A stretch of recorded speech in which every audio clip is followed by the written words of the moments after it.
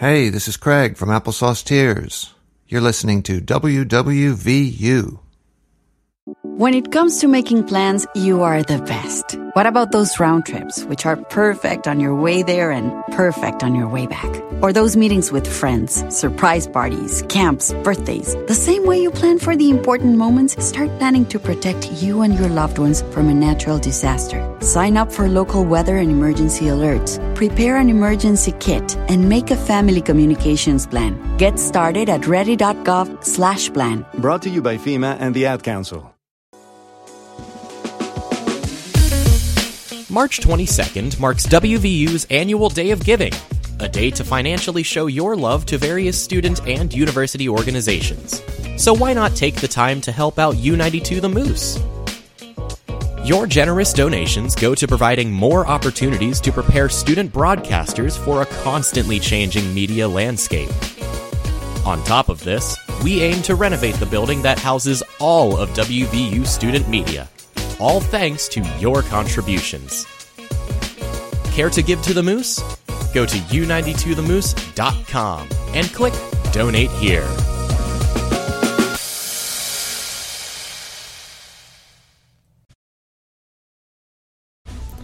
Baseball season is back on U92. Catch every home game on 91.7 with coverage starting a half an hour before first pitch. You got to put the ball in play. 0-2. He does put the ball in play. Bear down the right field line. 1 run is in. 2 runs are in. Abernathy being waved home. There is no throw at the plate. It's a double from Dane Leonard. A 3-run double. With great non-conference series against the likes of Penn State, Xavier, Pitt, and Marshall, you do not want to miss this season. Smith ready. The 1-2. Swing and a miss again. Smith gets out of it. He inherits 2 runners and no outs, and strands both of them at second and third. Join the sports staff as they cover the Mountaineers series for the Big 12 Conference this spring, right here on U92 The Moose. That's the ball game. West Virginia takes down number 18 Texas in Morgantown. What's poppin', everybody? I'm Mike. I'm Brian. And this is Hoopin' with Mike and Brian, a sports podcast where we talk everything hoops, giving insight, giving our own opinion about the basketball world. Right? Yeah, we're out on all platforms, as we know, and along with that, make sure you subscribe to our socials. On YouTube, we are at Hoopin' with Mike and Brian. On Instagram, we're at hoopin.mb. On TikTok, we're also at hoopin.mb. And then on Twitter, we're at hoopin_MB. Yeah. Keep hooping. From West Virginia University, this is U92.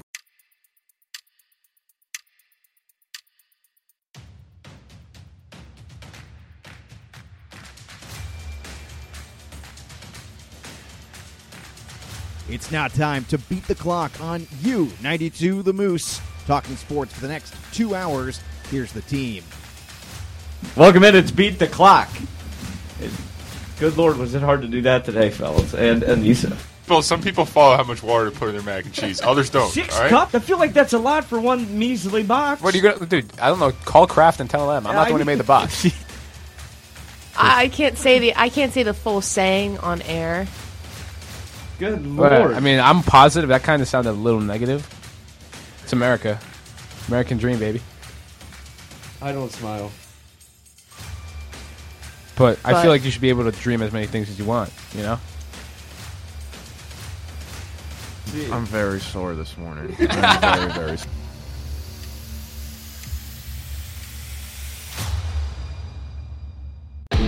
Are your mornings boring? Well, they're not going to be anymore. U92's all-new sports show, Beat the Clock, is Monday and Friday mornings on U92, 7 to 9 a.m.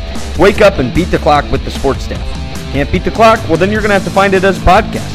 Search the sports page on your preferred podcast platform, where it's paired up with U92's Wednesday night show, The Sports Page. Wednesday night, 6 to 10 on U92. Join us then as we talk about everything in the sports world. There's always great laughs and fantastic discussion. Beat the Clock and The Sports Page. Find out more at u92themoose.com. Welcome in to Beat the Clock. Different voice, same name. I'm Tanner Mounts. Today it's just me, Brian McQuillan, and Anissa. Tanner Lambert and Sean Tansky not here today. Beat the clock. Didn't beat the clock, you know. Kind of understanding though, you know. They gave us reasons. Yeah, they got reasons. That was clean though. Different, same name, different voice. Hey, you know, I like that. No, it's the Tanners, man. The Tanners, man. Yeah, I was talking with some of the people we did. I went to the Decide Day thing for spoke for United 2. A bunch of the DA people, they heard the name Tanner. They're like, oh. Like, I was like, no, we're completely total different people. You're the real Tanner though. I mean, I'm not going to claim that. I won't claim that, but right. you know, I appreciate that. I hope he's listening right now. I hope he's definitely not. But Tanner, if you are listening, feel better. He's a little ill right now, so feel a little better, man. Yeah. But you know, we'll jump right into Xavier and West Virginia in that series over the weekend. They fell 8-3 yesterday, but they were able to win 2 of the 3 games out of the series, including a walk-off in the first matchup on Friday, winning 5-4, winning 7-2 then Saturday as well, where J.J. Weatherholt really had himself a game, and then kind of struggled to get the bats going yesterday and letting up a grand slam will not really help you when it comes to wins. I know, Anissa, you were there for all 3 games? Yeah, I was. I called the first game. I took photos for the second game. And I was at the third game for pleasure, but it really wasn't pleasurable watching that. Yeah, it was a long game there, Sunday or yesterday afternoon at Wagner Field. But, you know, winning 2 out of 3 against a quality opponent and a not a Power 5s there in the Big East, but, you know, a major program like Xavier, that's something that this Mountaineers team can hang their hat on moving forward for sure. You guys have any thoughts on the series, the games? I mean, J.J. Weatherholt, the second game, had himself a day. I mean, we could break it down game by game because all 3 games had their pros and their cons. I mean, the first game, the Mountaineers kind of worked themselves into a little bit of trouble. You had Aiden Major starting, and he did pretty good. You know, he only let up 1 run in the 3rd inning, and then I think there was a couple of homers. Yeah, so Dell drove in 1 run. McCormick homered into right field. That was a 2-run in the 6th inning, and I believe that's what almost gave Xavier. That's what tied them, actually. Yeah. And then Xavier 7th inning, never led. Braden Berry grounded out. Was a sacrifice bunt. Tevin Tucker advanced. Dowdell scored. Gave Mountaineers the lead. Then McCormick again tied it up by singling to left field. And then the J.J. Weatherholt walk-off, which was definitely needed. I mean, they put a pinch runner in. They put Trey Keels in, who is, if you've seen him on the bases, he flies around. So it was definitely a smart move for them to put Trey Keels in to pinch run. He was on second. Tevin Tucker was just behind him. So it was a nice walk-off for them. It was a rainy day. It was that game that, you know, it was supposed to start at 2. We were supposed to start at 1, excuse me. Then it got moved to 2 because the original time was 6:30. So it just got pushed up. It was just a wacky day, but I'm glad that it worked out in the end for them. Yeah, and J.J. Weatherholt was able to continue that success over into Saturday, where he had maybe his best game of the season so far, which the fact that we're even saying maybe speaks to how good his season's been. He went 4 for 5 at the plate, 3 RBIs, 3 runs, including a 3-run shot to left center. That was a no-doubter that really basically put the game out of reach in the 8th inning there, putting them up 6-2. And Xavier was not able to score after that, and West Virginia won it 7-2. So J.J. Weatherholt has been fantastic. So, you know, saying a 4 for 5 game, 3 RBIs, 3 runs might be his best game of the season just speaks to how well he's done. Well, it was good because so the Mountaineers and Xavier were kind of teetering that entire game. It was kind of back and forth, and his home run kind of sealed the victory for them. Like, he closed it out, and it was well needed again. And then you had Braden Berry, who hit a home run in the 8th inning, which also kind of sealed it for them as well. I mean, Xavier really wasn't coming back from that. They weren't. I believe they went back to back, if I'm not mistaken. Yeah, they did. Yep. Which it was pretty cool because, you know, you're getting Tevin Tucker coming around the bases, jumping up and down. You have Landon Wallace standing at home plate. Like, they're all screaming at each other. Like, happiness, they're hugging. And then next thing you know, Braden Berry I think it was the first pitch he saw. First pitch, and he sent it out into left field. So, again, definitely needed for the Mountaineers. And even though they weren't able to complete the sweep, I'm glad that they got the series win. But yesterday, that third game was just kind of off for them. I mean, that bases loaded, grand slam in the really early, like I want to say the second inning, it was just not good for them at all. Yeah, for the Mountaineers, like you talked about, that grand slam to really get the scoring going for Xavier, going up 4-1 early. That'll be a little bit of a – that's tough to come back from, especially – you've won. You've won the first two. You come out and you score in the first. You're feeling good, and then to have a grand slam put up on you. I mean, that struggles. They were able to get a run back in the next inning, in the third inning. So kind of cut into that lead, and then you get another 2-run homer. So it was really just home runs, big plays for Xavier. West Virginia from the plate wasn't terrible. I mean, they had 7 hits. They were able to get 10 walks as well, only struck out 6 times. It was the big plays for Xavier that won them that third game. The bad thing is, like, West Virginia left 13 on bases, and Xavier only had 5. So, I said it in the beginning of the season, having people left on bases in those big situations, like you had runners in scoring position yesterday, and they weren't able to produce anything. So just seeing that's kind of deflating. And I think that's where one of their main problems lie, with having runners in scoring position or even bases loaded, as we saw. We've seen that a bunch of times. Games ago, you have bases loaded, 1 out, and no runs are able to be produced at all. Yeah, we saw the Hofstra series, especially that first game. They lose 4-2, but having the bases loaded there in the bottom of the 9th inning had added some drama, but you're not able to get anything out of it. Yeah. Granted, there were 2 outs in that situation, but then heading over the next day, Brian and I were at that game on the call. Twice they had the bases loaded with nobody out. And both times they were only able to get 1 run out of that situation. So a problem that we have seen over the last week or so with this Mountaineers team, not the worst problem to have, because they are getting people on base, which is usually the harder part, and they have shown through their crazy offensive run that they had at one point that they can drive in runs better than anyone. So, I mean, this Mountaineers team, being able to win this Xavier series, we kind of talked about if they can get 2 out of these 3, that's an ideal situation. I don't think anyone was really looking for a sweep. I mean, obviously, you want that, and especially after winning the first 2, you really, let's sweep them, let's get out of here. I think there were, a lot of people because, when on Saturday, when I was near them, after their win, Maisie talked to them in a group, and he said, let's go for the sweep tomorrow. And all the guys were pumped up. They wanted to win yesterday. Yeah. But if you were there, I was talking about this with Tanner, it seemed like nobody wanted to be there. Right. It wasn't like the crowd wasn't as big, which I'm surprised about, because it was better weather yesterday than it was on Saturday. The Saturday crowd was really big. Saturday was super windy, and yesterday there was a slight breeze. The sun was out.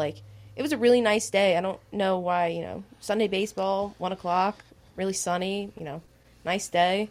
I don't see why people wouldn't want to come there, but it just seemed like they're kind of over it at that point. Which that can't be the mentality that you have, because you need to be all there for every game of the series. It doesn't matter, if you already won the series. You have to be all there for it. But I also think that we kind of glossed over Blaine Traxel pitching his 4th complete game of the year so far. Yeah. And he's been fantastic. We haven't even hit conference play yet. So him pitching his 4th complete game, which is more than he did in his entire career at his previous school, Cal State Northridge. He pitched, I want to say, 3 complete games his whole career there. And he's pitched 4 already. He has such control in his pitching. He gave up 2 home runs. They were, single home runs, not anything significant. But he was able to kind of corral it, come back down, and finish the game out, which, again, Maisie has been looking for pitchers to add to his rotation that he can rely on. And Blaine Traxel has definitely proven himself to be Maisie's go-to at this point. Yeah, Traxel in Saturday's game like you said, pitched a full inning, only letting up 2 earned runs. Only walked 3 batters, which I think is pretty impressive when you're pitching a whole game, with 7 strikeouts as well. He did hit 1 batter. But for a complete game, like that's something that you just don't really see that often anymore. And you talked about it, his 4th one. He's now 5-1 on the season as the starting pitcher. He's just been fantastic for this Mountaineer squad. And like you said, we're not even in conference play yet. So being able to throw him in during these weekend series in a must-win game, you lose the first one, you're able to throw him out there maybe for a second one, even the series back up, will be huge for this Mountaineers team. They will they stay home, for Marshall. They will host in-state rival Marshall tomorrow in Mon County Ballpark before starting conference play for a weekend series down in Kansas to take on the Wildcats of Kansas State starting Friday. And then on their way back up, they will play a second game against Marshall after that series next Wednesday.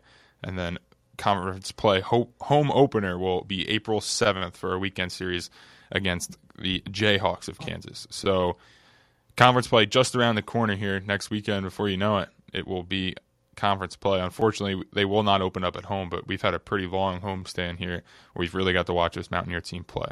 Well, I think coming into conference play, like you said, Kansas coming into town in April, I think that's Easter weekend. So having a really good matchup Easter weekend, you don't want to miss that. I think that's really setting the tone for the Mountaineers to see how are they going to perform against a conference team at home in kind of the beginning of April, when things start really getting serious. This is the time, they missed the tournament last year, so they're really gunning for something right now. They definitely want a bid in the tournament this year, and I think it all starts at home as well. I mean, they have a really great record on the road right now, and their home record is also pretty good. I believe they only have 2 losses at home. So I think, that Kansas series is really going to set the tone for what the rest of the season will be. I'm not glossing over the Kansas State series on the road because that's also equally as important. But being in front of your home crowd during conference play, that's what sets the precedent for the rest of the season and what people can expect from the team. I mean, the team has already shown that they are a powerhouse when it comes to offense and pitching, mainly. So they need to really show people, this is what we're about. We're serious about this, and we can have this go through conference play. Yeah, Marshall, or I should start with West Virginia, I guess, is 18-6 on the season thus far, 10-4 on the road, 7-2 at home. Like I said, they'll be taking on Marshall in a split 2-game series there, as that will be split with the Kansas State series. Marshall 11-10 on the season, but then Kansas State, very good team so far, 17-8. We kind of talked about those more southern teams, how they get off to some hot starts there with their warmer weather. However, like you said, when we host Kansas over Easter weekend, that should be a good series for the Mountaineers, as Kansas is only 8-14, including 2-9 on the road this far. But once you get into Big 12 play, anything can happen. But we'll kind of jump over real quickly to another thing I just thought of for West Virginia women's basketball, and that is there is still no head coach, which is I don't know what you guys' thoughts are on that. What is happening? We're almost at 2 weeks now, I believe.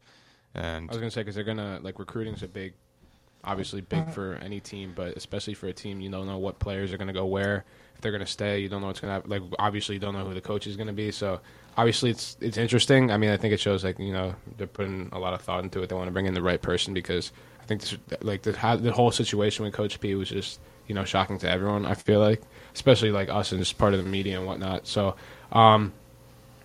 just as someone who's followed West Virginia women's basketball closely last season, it's definitely something interesting, and I think you'd hope to see that they narrow down their candidates pretty soon. I mean, I think anyone would say that. So. I mean, we were interested to see how Ren Baker would handle.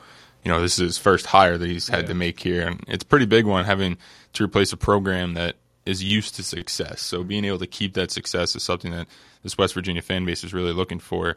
And to me, it's a shame that you miss out on these opportunities. But I think for his first hire, I think it's a good thing that we've seen so far. Him doing his due diligence and taking that time, really looking for it. And he kind of talked about in that press conference saying it's going to be a nationwide search. Like, he is going to go out and he's going to find who he believes will be the best fit in the program. And if that's taking a little bit, I mean, it's going to take a little bit. And yeah, you're going to miss out on maybe a recruit or two. You might miss out on a transfer or two that decides somewhere else before you bring in a head coach. But, I think this is a good look into the future for West Virginia to see, okay, what does Ren Baker, bringing this Mountaineer University in terms of hires. And, I mean, it's not the worst thing in the world. I think he's not settling, which is something that I think a lot of people are, if there's going to be a positive out of this, that is one thing. But yeah. I mean, I hope that, obviously, I hope, JJ comes back, because she was, I believe, our leading scorer or whatever, right behind Maddie Smith. So maybe, whatever, like the coaching, whoever they hire is going to will have an impact if, JJ and the other players decide to stay. So that's something that'll be interesting to see how it plays out. But yeah, I think he's gonna, like, Coach P. That's a tough place to tough person to replace, because you make the tournament in your first year with players who were like not really your own players, just in terms of they were there before you came. So that's gonna be interesting to see how that plays out. And I think he's gonna, as you say, he's gonna do his due diligence. So I'm all in. I think he's gonna make the right decision. So I'm just interested to see like how much longer, because I feel like it's got to be pretty soon where they narrow down the candidates. I think he's being methodical about it. I mean, this is something like, you thought you had a coach locked in for a few years. So I didn't think that, I don't think that he was like, okay, I'm going to have to look for a new women's basketball coach in my first few months at West Virginia. But I think it's definitely smart that they haven't been rushing anything. I know, it's kind of frowned upon when you said, it's 2 weeks already removed from the entire situation. Nothing has been announced. I don't think that's a bad thing, necessarily. Just because you don't want to rush it. You don't want to pick somebody who you're like, okay, we need somebody. I'm going to pick whoever I think of first. Like, that's not what you want done, because then you don't know how your program is going to go. I know there's been a lot of people who wanted certain coaches picked. I think there was like another women's coach. Yeah, I think a high who was school signed at Marshall. Yeah. So a lot of people wanted her. I'll get her name in a second. A lot of people wanted her to come to Morgantown. Weren't able to get her. She went over to Marshall. I honestly really don't know who they would kind of go to for this. But like you said, it's a nationwide search. It's going to come out. I'm pretty confident it should come out before the semester is over. I mean, you can't head into the summer without absolutely should be, a pick. Yeah. Especially, once things really get going. I mean, the transfer portal right now is heating up, and it's going to reach its peak pretty soon with, girls looking to visit other universities and colleges and looking to see where they want to go. I mean, you saw that in the men's program there. They hosted, the name is blanking on me right now, the Arizona guard transfer I know over this past weekend. Is that Care? That sounds right. Brian's looking it up for us. Yeah, it's Care Carissa. Yeah. Is that how you pronounce his last name? That's how. I don't know. I'm pretty sure that's how you say it. Yeah, but the transfer portal is something that, I mean, we could get into that with the whole NCAA tournament and what we've witnessed as the Final Four for the men's is set. It's been wild. I mean, last year we saw the transfer portal, and everyone thought, okay, this is, I think originally NIL, transfer portal, all that, the takes around it was these blue blood programs are just going to stay. Like, the rich are going to get richer, and that's how it's going to be. And we saw that a little bit last year as a Final Four of UNC, Duke, Kansas, and Villanova. Everyone was like, all right, here we go. And I don't think anybody, and if you say you had this Final Four, you're lying. I think they said there was only like 20 brackets. Yeah, I think it was like 30. I think ESPN posted like 37 of their 20 million or something like that. But I was kind of thinking about it. So obviously, the whole year, 37. Obviously West Virginia in the Big 12, but like everyone was like talking about how like the Big 12 was the best conference, which it was definitely in the regular season. Like, there's no debate. But like, I'm just thinking, do you think it was like, the team just got worn down at the end of the season just because the regular season was so grueling? I don't know if that's part of it. So I saw something yesterday after the Miami-Texas game, and people were bashing Texas. Oh, you're supposed to be this elite school. You're supposed to be an elite basketball program. You say you're in the best conference in the country. If you think about it, and I'm not bashing any other conference, but Miami is in the ACC, correct? Yeah. So it's not as, like, their schedule isn't as rigorous as Big 12. Yeah. Somebody was like, imagine playing Texas 18 times in a season. Like, that's what the Big 12 is. Yeah. And Texas probably just was over it at that point, and that definitely contributed to them losing. Yeah, because they ran out of gas against Miami. There's only so much you can do. In Miami, fresh legs, they're playing against a team who, Texas is a little bit scary. I mean, who isn't scared of a Texas or Kansas program in the country? Yeah, I mean, Texas definitely exceeded expectations in terms, obviously, with their coaching situation. Like, and they made the Elite Eight, which was the first time since 2008, maybe something like that. So I don't know what the exact date was, but off the top of my head, but Texas, they had a good season. And when we talked about March Madness before, before it all started, me and Tanner Lambert, we actually both had Miami in our Final Fours, which was pretty interesting. But honestly, I think a fun matchup. I think either way the game's gonna be fun. But seeing San Diego State's defense, if they matched up with UConn's offense, I think that would be a really fun game to see, because UConn averages 17 assists per game and they shoot well. They're well coached. Dan Hurley is, arguably one of the better coaches in the country. But yeah, it's kind of funny because, as I said, the entire year you're hyping up these conferences, rightfully so, because the regular seasons were very competitive. And for it to be, Florida Atlantic and San Diego State on one side, Miami and UConn on the other, I think it's only fitting for this season, because we said all year, there was never really a top team. You had your teams like Kansas, Alabama, those teams, but you just didn't know what to expect. And this is the year, really, it's kind of crazy how it played out. No top 3 seeds in the Final Four, which is pretty crazy. Yeah, I'm not really one that buys the whole NCAA, you kind of wear each other out just because you have almost a whole week going into the tournament to play your games, and then everyone's on the same footing as well as, you play your 2, get a couple days, play your 2, get a couple days. So at this point in the tournament, it really just comes down to who's the hotter team right now. Who experience plays a factor in this, because the lights just keep getting brighter and brighter the further into the tournament you go. So I definitely think it is a little bit of a disappointing faring here for the Big 12. Here's something College Basketball Report tweeted out: the records for the Power 6, because I know it's Power 5, but in college basketball you have the Big East there that kind of makes it a Power 6. So the records against Power 6 competition in the tournament: the Pac-12 came in last with a record of 1-2 against the other Power 6 opponents. In 5th was the Big 10, 4-7. 4th, Big 12 at 500 there, 5-5 with 10 games. The SEC was the only other team with 10 games. They finished 2nd, 6-4. ACC 4-3, and the Big East at number 1 at 4-2. Yeah. And the Big East has had a really good tournament. You see some of their top squads. You saw Xavier make it to the Sweet 16. Lost early, but I thought Marquette was going to be. I thought they were going to make a run, but Shaka Smart, he's a good coach. They just kind of got outplayed, but the Big East definitely. Yeah, they almost had 2 teams. Creighton on the other side of the bracket was almost a foul call away. Yeah, which we could jump right into that. Anissa, did you see that foul on the Creighton San Diego State game? No, I saw the recap, the 1 point differential. We were watching it. It was people were me and Mounts were talking about it before we got here, but people complain about a game being decided like that. You don't seeing it like that, how it ended. But then just don't. That's a foul. That's a foul. Yeah, every time. It's a soft foul. Don't get me wrong. It kind of takes me back.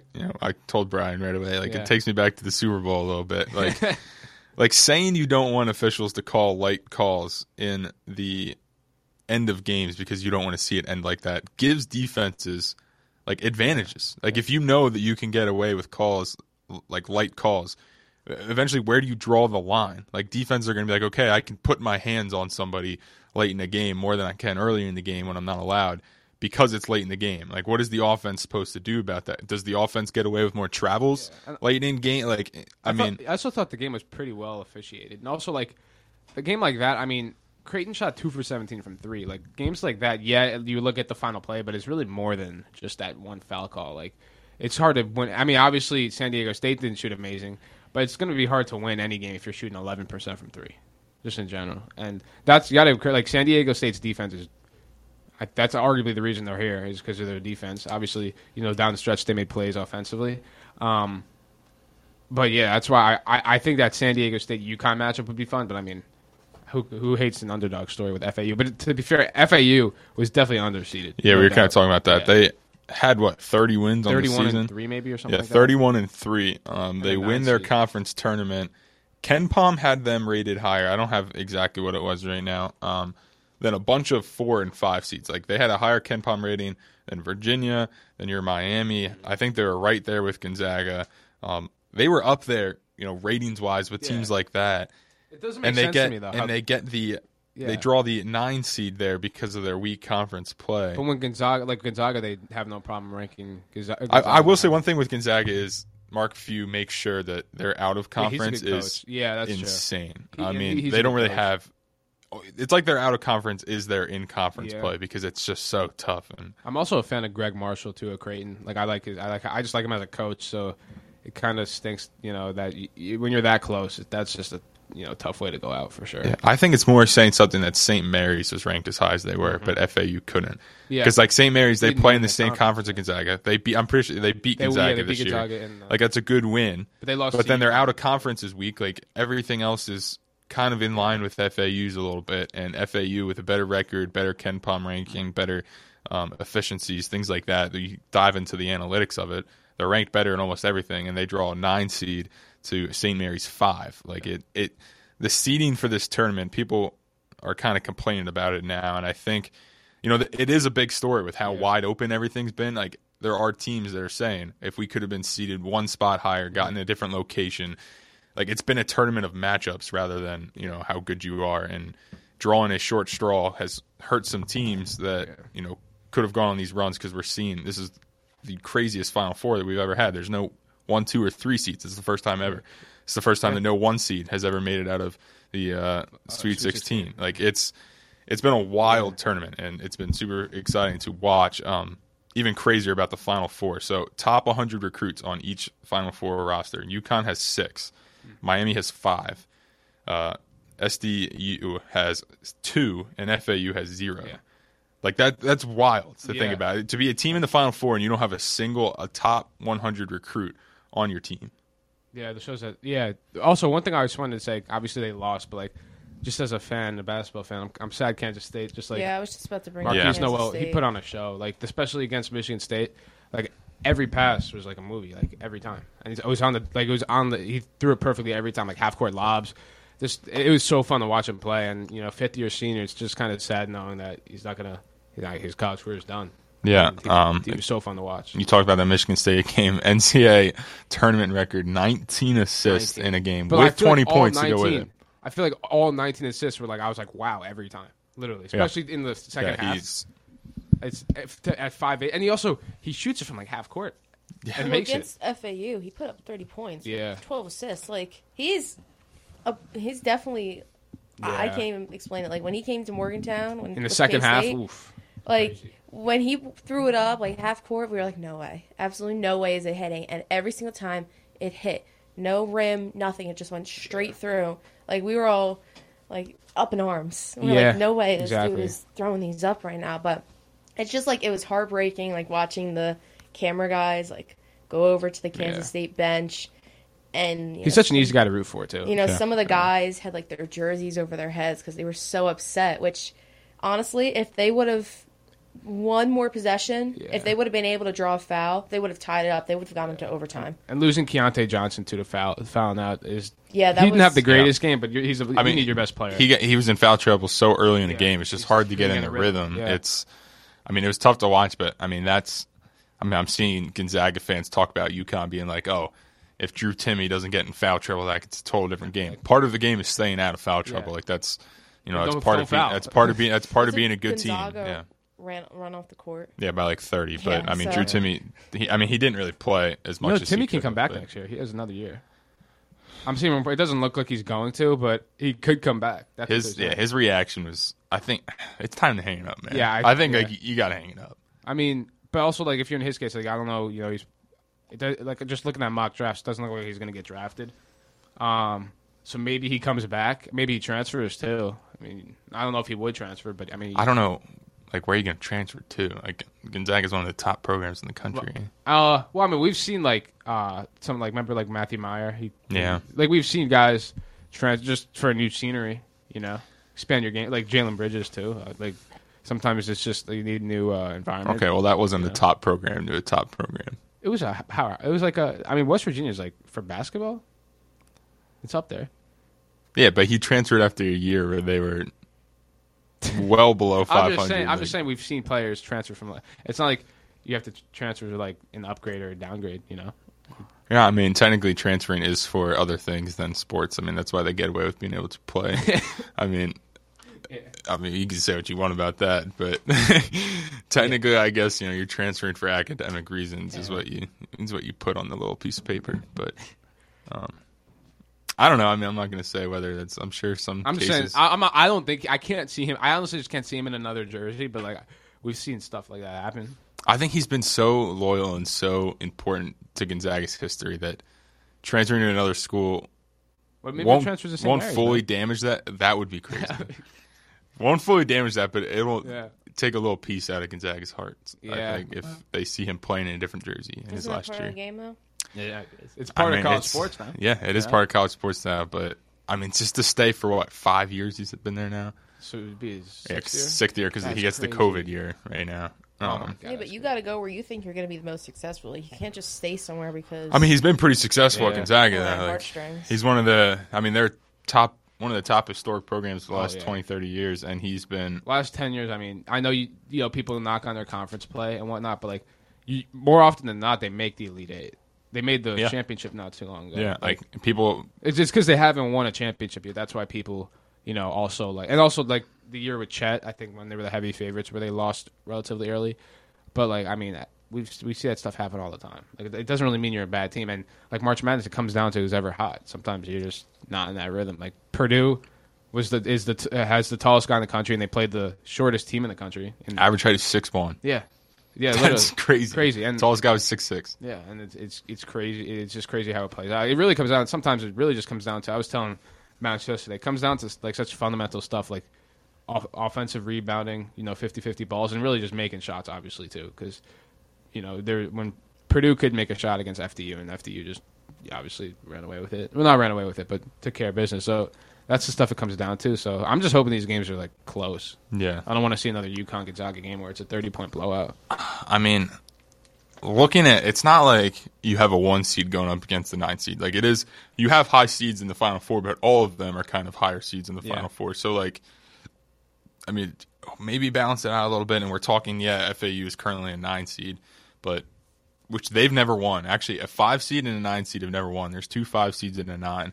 So UConn would be the only team, if they were to win it, that would basically not have any firsts because the other 3 teams have never won. And UConn has a national championship. Yeah. UConn has a national championship. This is already a first for the last 3 teams making the Final Four. Like those other 3 teams have never done that.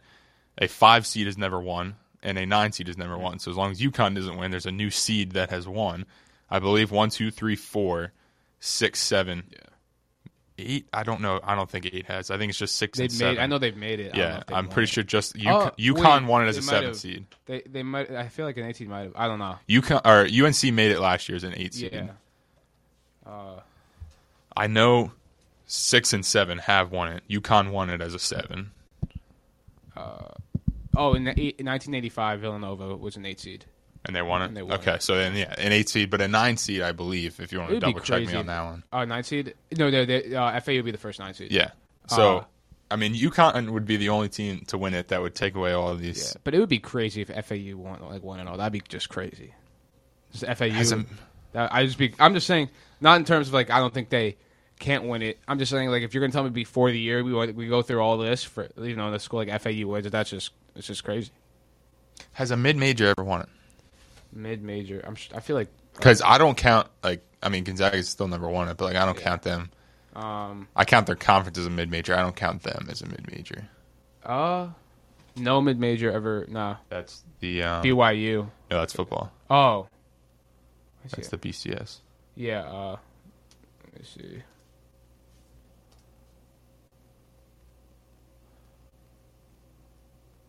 Yeah, no, it's still football again. Yeah, I don't know why. I don't think so. Doesn't look like it, no. Oh, UNLV? Yeah. Okay, so then, if UNLV made it, I mean, they were a powerhouse I was gonna back say then, too. Yeah, they were. But, I mean, I guess that is a mid-major there, so UNLV, I think they have a couple. Is that their only one, or do they have a couple of championships? Because they were a powerhouse back in when they were running, what was that team called? Running Rebels? I think so. Yeah. They were the team that brought, like, the alley-oops and stuff to college basketball, made that fun. The press, all of that. I think they only have one.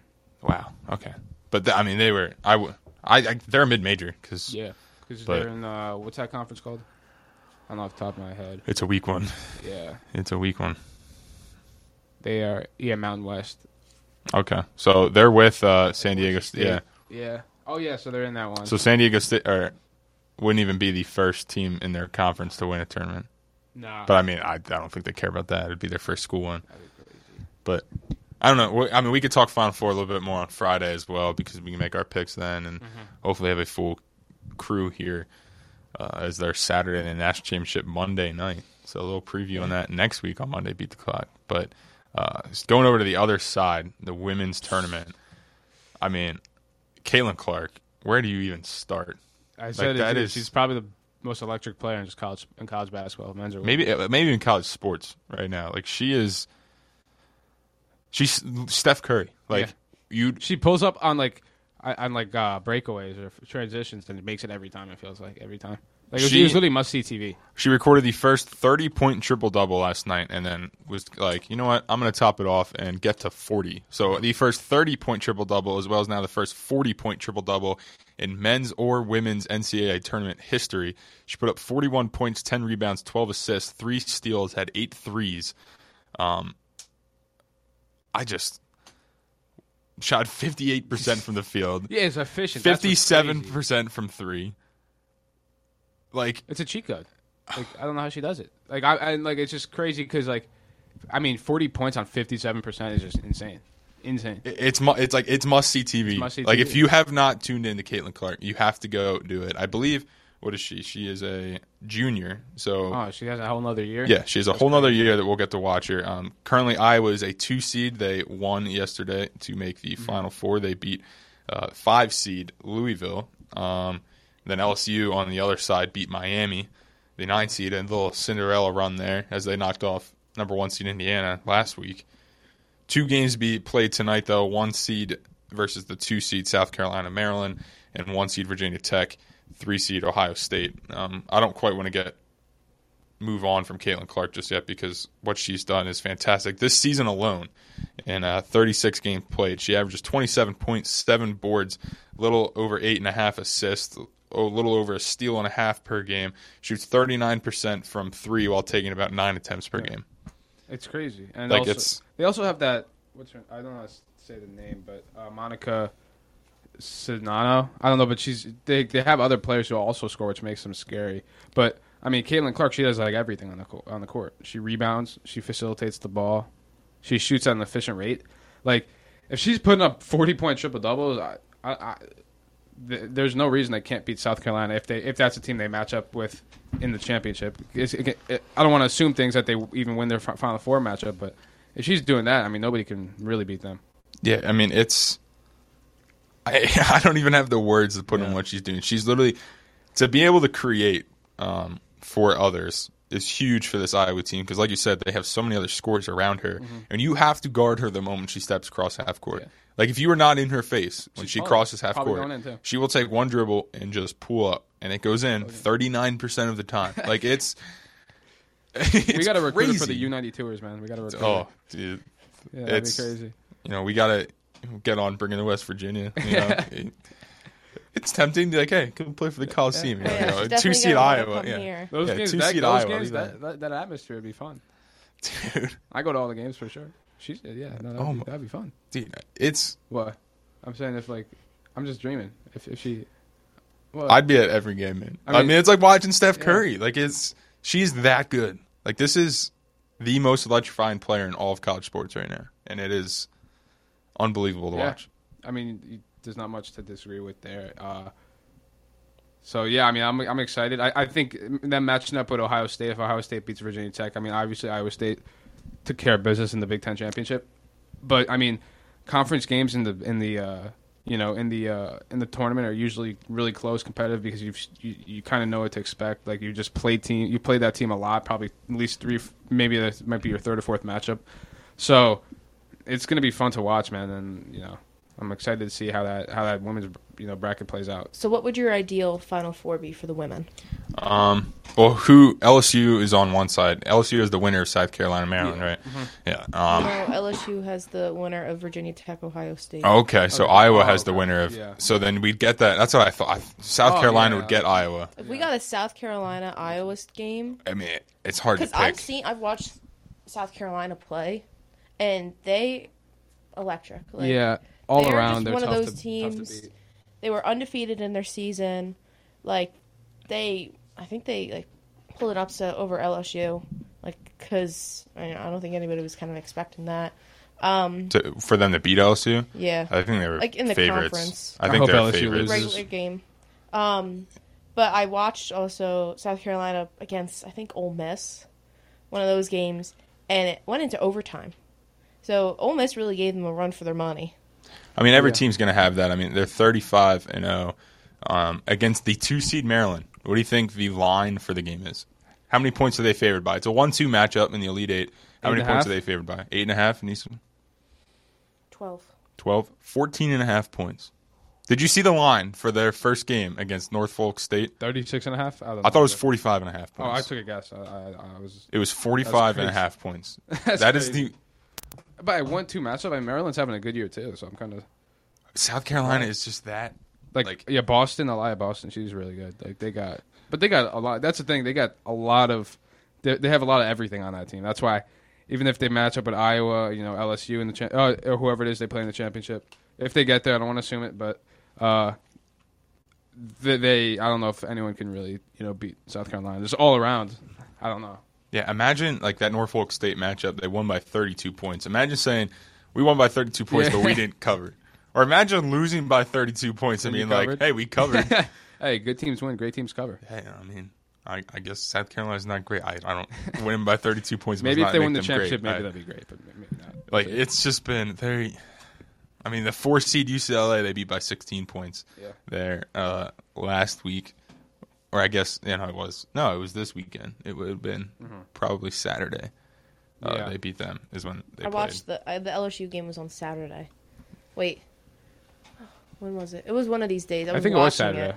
They did this. This is interesting. They did play Maryland their second game of the season at Maryland, and they won by 25 points. Who, Iowa or South Carolina? Okay. So they do have a matchup. It was at Maryland, not neutral site. It was at Maryland. Stanford, the 2-seed, they played this year as well at Stanford, won by 5. So a little bit of a close game there. I mean, it was Stanford. They're obviously knocked out. They beat UConn by 4 at UConn. So they've had some tough road games that they've had to play against. That's tough. Obviously beating LSU at home. I watched that one. They ended up winning that one by 24, but it was a little bit closer midway through the first half there. So is it Iowa and South Carolina the teams you want to see? I think that right there would be the most intriguing matchup. Yeah, for sure. I mean, I wish we could get that in the national championship, but I mean, Caitlin Clark going against Coach Staley and that South Carolina team. It's. Yeah. I mean, she's awesome. Coach Staley is awesome. No, yeah, I mean, she's I love waiting to see her game day fit every game. Yeah, she was a good player too. I think she played at Virginia maybe or something. I don't know what's going off the top of my head, but I usually just guess UConn because I feel like that's where every good player. I think it's it might be Virginia Tech. I thought it was a Virginia school. Well, that'd be interesting if they match up with Virginia Tech. I could be wrong though. I don't know if it's Virginia Tech. I think it might be Arizona. Was it Arizona? I think I saw her in a uniform, but it was hard to see. Yeah, I'm not 100% sure off the top of my head. I don't know. Are you looking up where did she play? Virginia. Oh, it was Virginia. I guess okay. Yeah, you said Virginia. But yeah, so that'll be a fun matchup because it's funny because it looks like in recent years UConn was a team that people had trouble with because they're always good. Obviously well coached with Gino and whatnot. So it's cool seeing obviously South Carolina's always been good, but it's cool seeing like it's kind of similar to the men's, just different names. I mean, yeah, it's like for women's, it's more this season. It's more of like the big schools, but it's going to be fun to see who wins it, regardless whether it's Iowa. I mean, I personally don't want to see LSU win. I'm not a fan of LSU. You're not a big Kim Mulkey fan? Angel Reese fan? It's more like I just don't like how the players like are like grittying on the court like during the game. I don't know. I mean, I get it. Have fun. It's just I just don't like it. I don't know.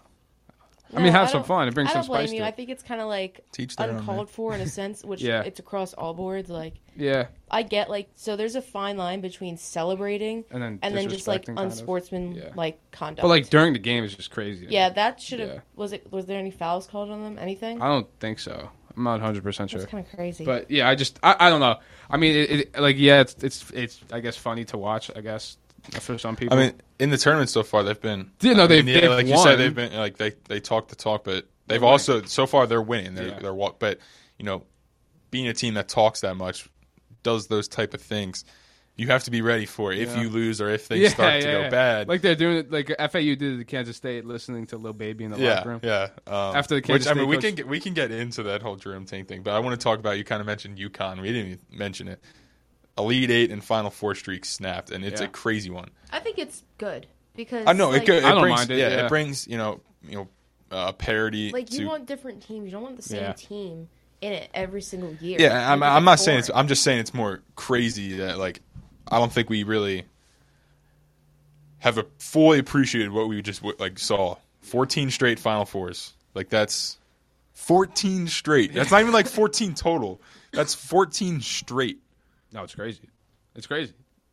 There's not even much you could really even say. Like, it's just crazy to have that. I mean, 14 years, it's a long time. 16 straight Elite Eights. 16, yeah.